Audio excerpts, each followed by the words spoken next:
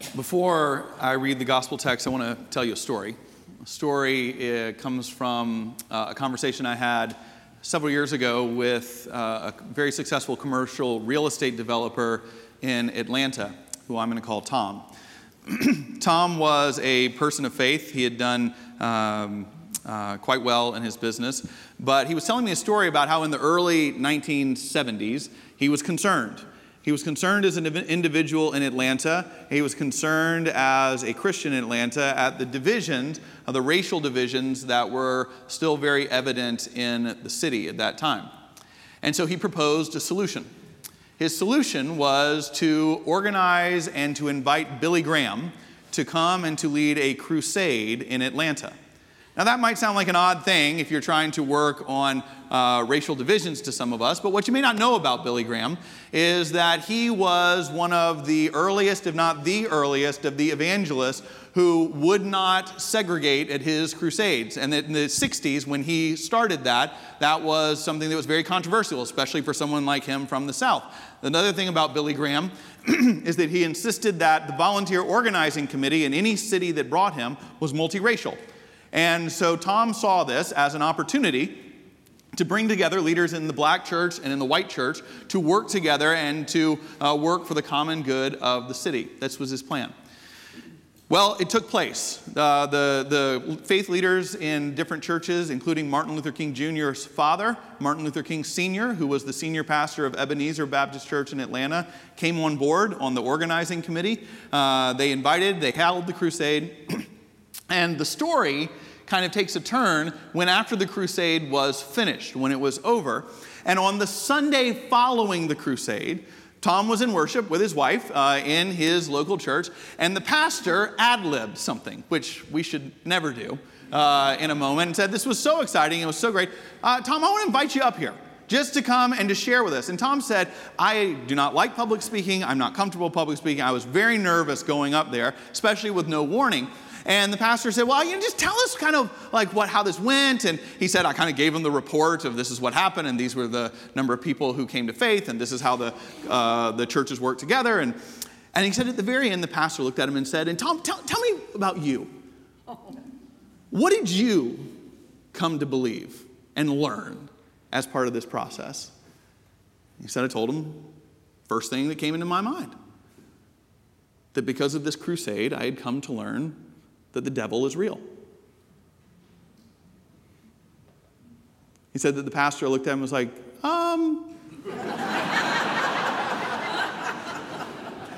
He said his wife was on the front pew, and he immediately knew that was not the right answer that he was supposed to have given. And the pastor repeated, and it's like, so again, what you learned, he said that the devil's real.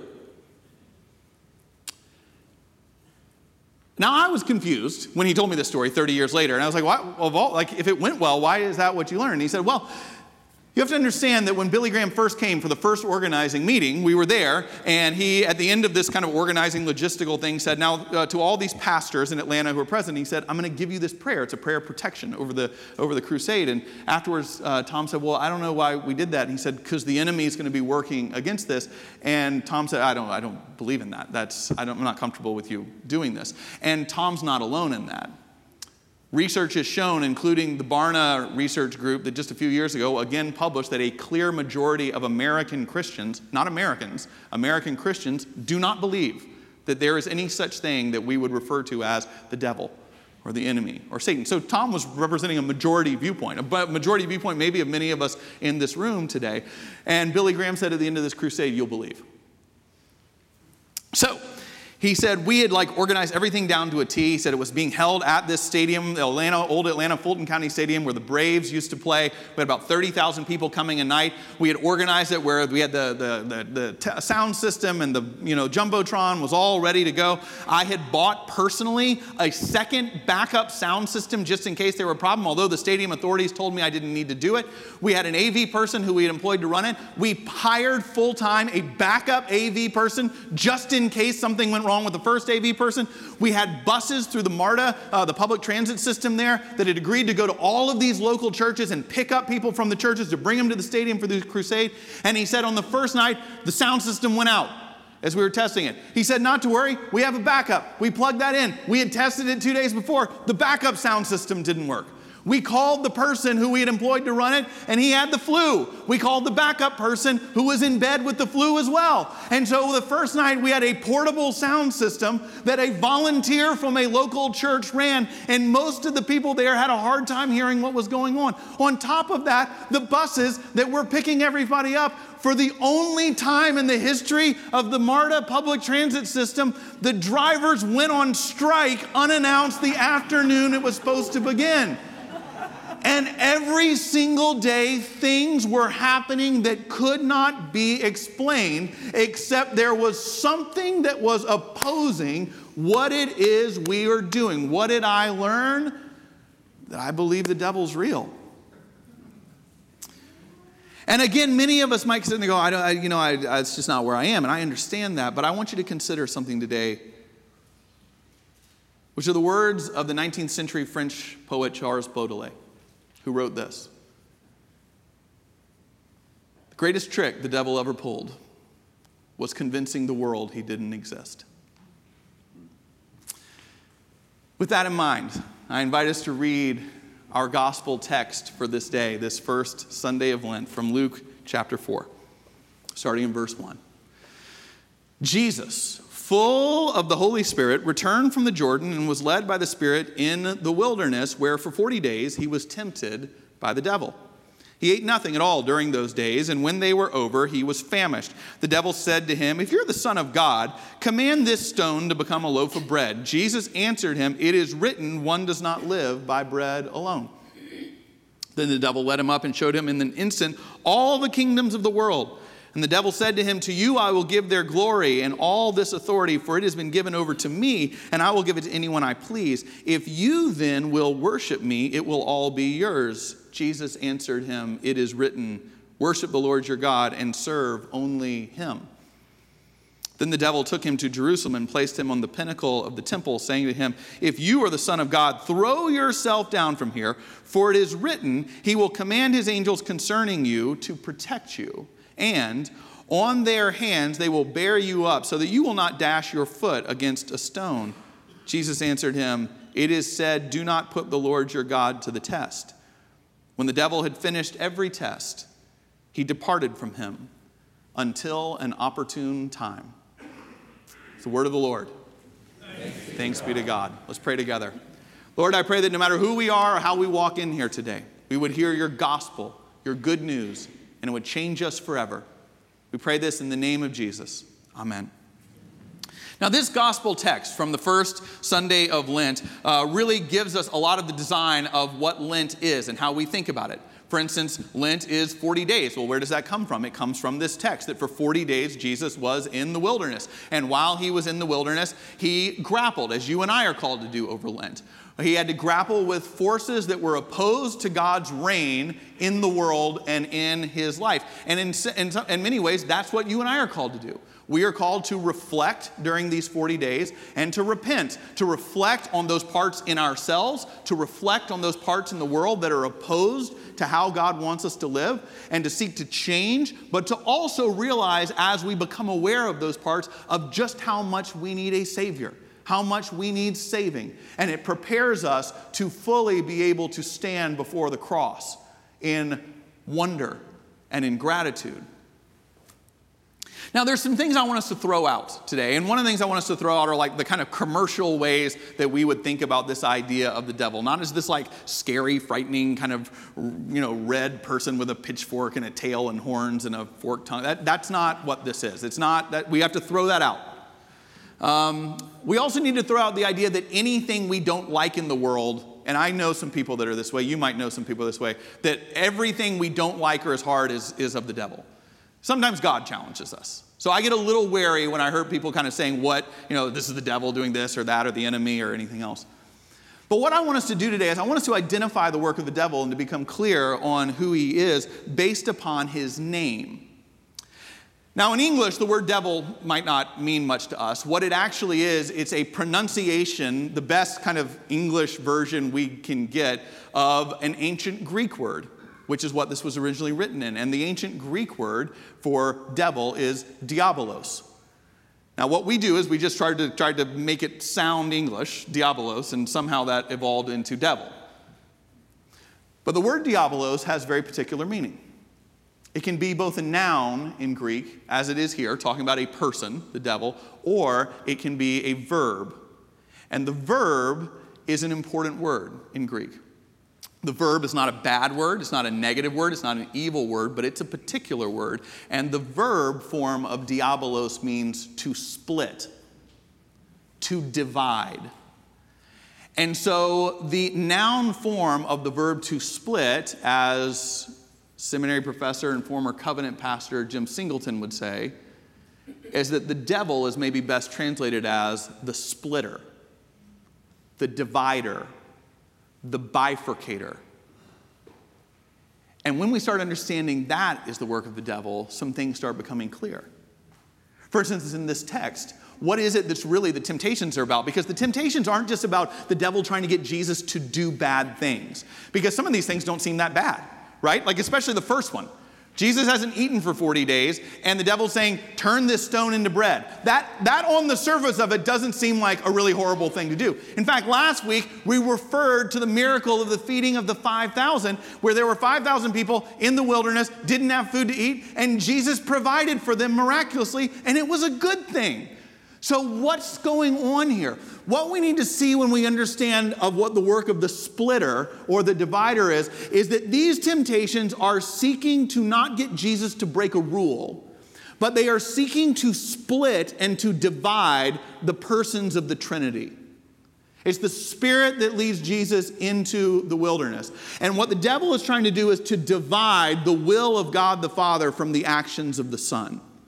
And that's why every response Jesus gives is not about saying, is this a bad or a good thing? But it's talking about, it is written, here's what God's will is in this moment. That's what the work of the splitter or the divider is. We see the evidence of that evil in the world all around us today, right? We see that in our political system. As divided as we are, as split as we are, as polarized as we are, with people on the hard left and the hard right in self-righteousness saying, no, I am right, and I am uncompromising, and I will not see things from another point of view. And we are all, and if we don't solve this, we will continue to all reap the whirlwinds of what this will wreak, and the havoc it is going to wreak in our society and in our lives. We see that and the particular evil that it is in our own lives when we become divided in relationships, don't we? I mean, we can experience pain and hardship and difficulty, but there's a particular pain when we become split relationally. As if you become split in family dynamics, there's a pain and a loss in that is acute. If you have long-term friendships where you become divided and split, those are particularly painful and difficult. Because that's the work of the enemy. I heard a haunting interview this week of the evil that we are seeing in the Ukraine right now, the absolute evil that we are seeing in this invasion of the Ukraine. Over now 1.5 million refugees who are fleeing. And I heard an interview this week on the radio with a young woman who's 20 years old who had just arrived in Berlin, Germany, as so many different countries in Europe are seeking to house these refugees. And they asked her in an interview as she got off this train from the Ukraine, are you grateful to be here? And she said, I am grateful to be here, but I have no peace, for I have been split in two. There is one piece of me that is here and grateful to be here and grateful for the welcome and grateful for the food, but my family is back in the Ukraine, and I don't know if they're okay, and I have no ability to contact them. And so there is one part of my heart that is still there. I have been split into two people. So I am grateful to be here, but I have no peace. The work of the splitter and the divider is always on the move. And it's on the move in your life as well, seeking to divide and split us and to split you, not just from each other, but ultimately the same work that's trying to happen with Jesus, to divide you from God's purpose for your life, to split you from the call that God has upon your life. I think this is one of the most important reasons that in the New Testament, and we don't talk about this enough in the church today, that the Apostle Paul in the epistles talks about the importance of the unity of the body of Christ. Talking about this unity as a witness in a divided world. Because where the splitter is at work, we need to stand against that. And I believe that's one of the things that's been happening at Covenant is we have been blessed by God in recent years. And when I talk about that, the unity of the church, that doesn't mean we agree on everything. Doesn't even mean we should agree on everything. Doesn't mean we all think the same thing. Doesn't mean we vote the same way. Doesn't mean we have the same opinions. Unity is not like-mindedness. But what unity is, it's a sense of staying connected and reconciled with each other in the midst of our life together. And so it's important that we do the spiritual work of loving each other, of being humble with each other, of listening to each other, of praying for each other, of forgiving each other, of reconciling with each other. Because there is a force at work that is opposed to what God is doing at Covenant Presbyterian Church right now. But the way that we're going to be attacked is not some out-of-the-blue, public, full frontal assault. That is not going to be, that might be what it looks like, but that won't be the origins of it. The origins are when we at core relationships start becoming divided one from another, unreconciled with each other. When the staff, and we talked about this at staff meeting this week, if we start not forgiving each other, of resenting each other, if the elders start doing that, if the deacons start doing that, if the volunteers start doing that, if our trustees start doing that, it's not that we're going to agree on everything, but if we become split and divided, that is, and most people won't notice it, but that's going to be the water that gets in the stone that eventually splits this thing. The work of the enemy is far more subtle than that. But it's the importance of why we need to do the work of staying unified. Because this journey never ceases. It never stops. I think one of the most haunting verses in Scripture is the last one we just read. It's not that Jesus was tempted 3 times and then the devil left for good. He says he goes and waits for a more opportune moment. And that is the splitter at work in your life and my life as well, that we always need to be on guard. So in the couple of minutes I have left, I want us to ask the question today is, how do we stand against this force in our lives, in our church? How do you and I stay aligned with living in the will of the Father? How is that something we live into? And there's some evidence here. First off, as I talked about before, it's important for us to stay reconciled in community. Not agreeing on everything, but listening to each other, being humble with each other, forgiving each other, asking for forgiveness, praying for one another. This work of community and doing life together is a critical way that we work against the splitter, against the divider. But you see here in this text, there's other tools that we need to be pulling from. First off, one of the things we look at is Scripture is used. And I want to lift that up here. Jesus, every time in all 3 temptations, doesn't respond out of his own opinion or his own charm or his own intellect. The way he responds is standing on the Word of God. The way he responds is by saying that this Word that God has given us is authoritative in my life. So I need to know it. I need to be immersed in it. I need to be able to call upon it. I need to be able to live within it. And so that's another critically important thing, is you and I knowing and being in the Word, which is how Jesus responds each time. But there's something else that's going on here that we have to notice. Yes, we have to stay reconciled in community, and yes, we need to know the Word, but those aren't just enough on their own, and that's a weird thing as a pastor to say. Because we can sell out being unified and become what in the book of Revelation says is lukewarm if we're not careful. Or you can pull out a Scripture verse, if we're just memorizing Scripture, to justify pretty much anything you want.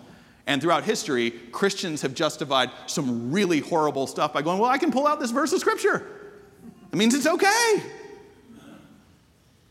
There's something actually deeper that I want us to consider this day and this week, and about how it is that we live united in the will of God and know God's plan and God's purpose for us. And we see this here in Jesus. Is that for the 40 days, he fasts. He doesn't eat. And this also ties into Lent.